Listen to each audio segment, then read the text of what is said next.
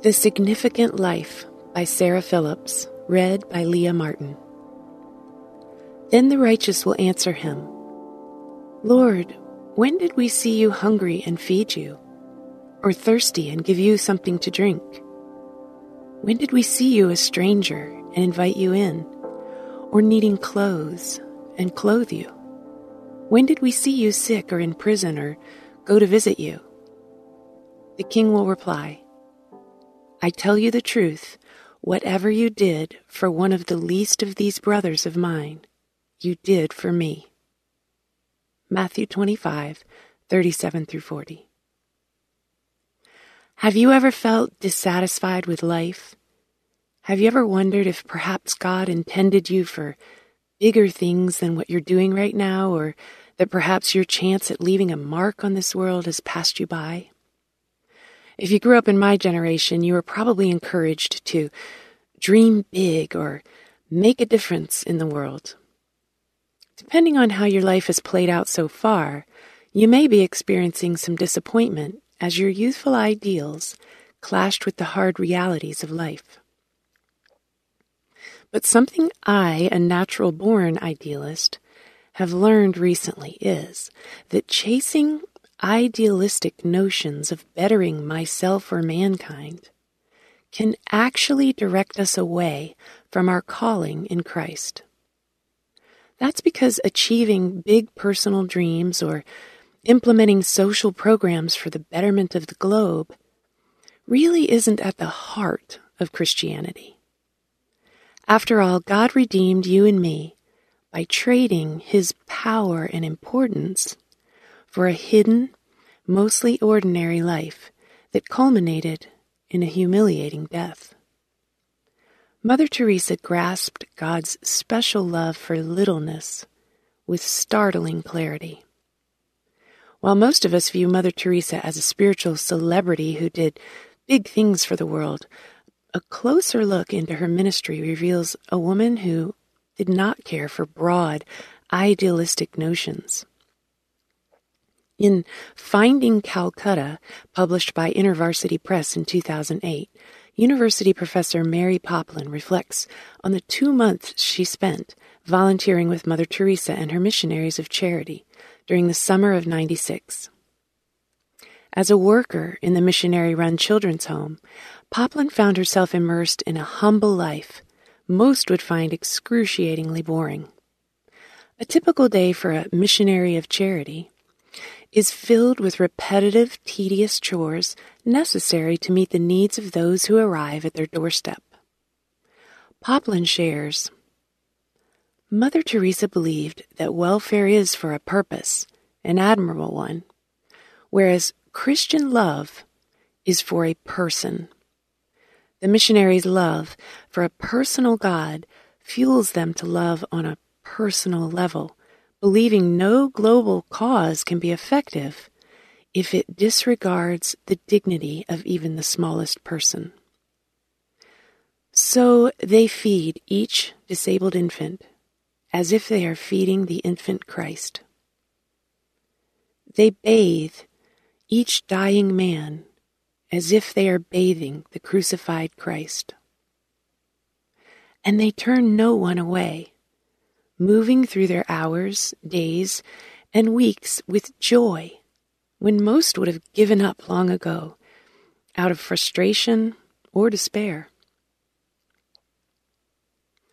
Poplin notes that during her time with this flourishing, world-renowned ministry, she never heard a missionary sister speak of eradicating the world of hunger or even ridding India of hunger.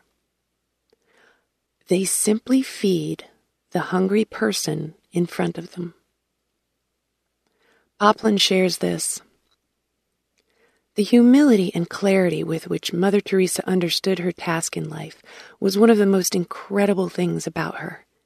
People go into teaching, nursing, politics, or business with ideas of doing revolutionary things.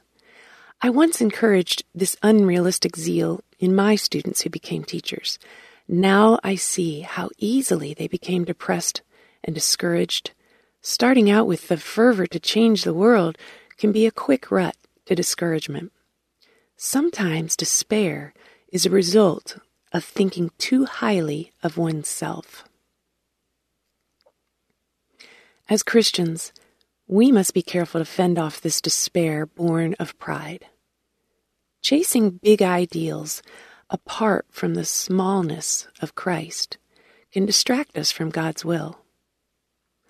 The mother who feeds and bathes her infant is doing the same work as Mother Teresa, where the spouse who abandons his family in favor of a more significant life grieves God. Chasing ideologies apart from Christ can also blind us from meeting the immediate needs of those sitting in front of us. Mother Teresa once encountered a starving man lying on the steps of a conference center where important leaders gathered to address, get this, world hunger. And in worst-case scenarios, a failure to balance global thinking with love for the least can lead well-meaning people down a path fraught with bloated utopian philosophies that promote widespread evil instead of good. I personally am learning slowly to train my idealist within to accept that a simple life of serving those around me is often God's ideal. And if we're unwilling to love each individual we encounter in our small spheres of influence, then our highest ideals for humanity amount to nothing. Intersecting faith and life. Is the Christian faith just a philosophy to you? Or is it a personal relationship with a living God and those He loves? Serve a person in need, not for your own satisfaction or to serve a cause, but because that person is a fellow human being loved by Christ. Hey listeners, thanks for joining us for the Crosswalk.com devotional podcast. To get all of our episodes straight to your phone during the week, subscribe to this podcast on iTunes or wherever you listen to podcasts.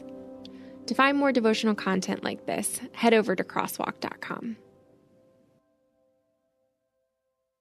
Have you ever felt conflict between your faith and feelings?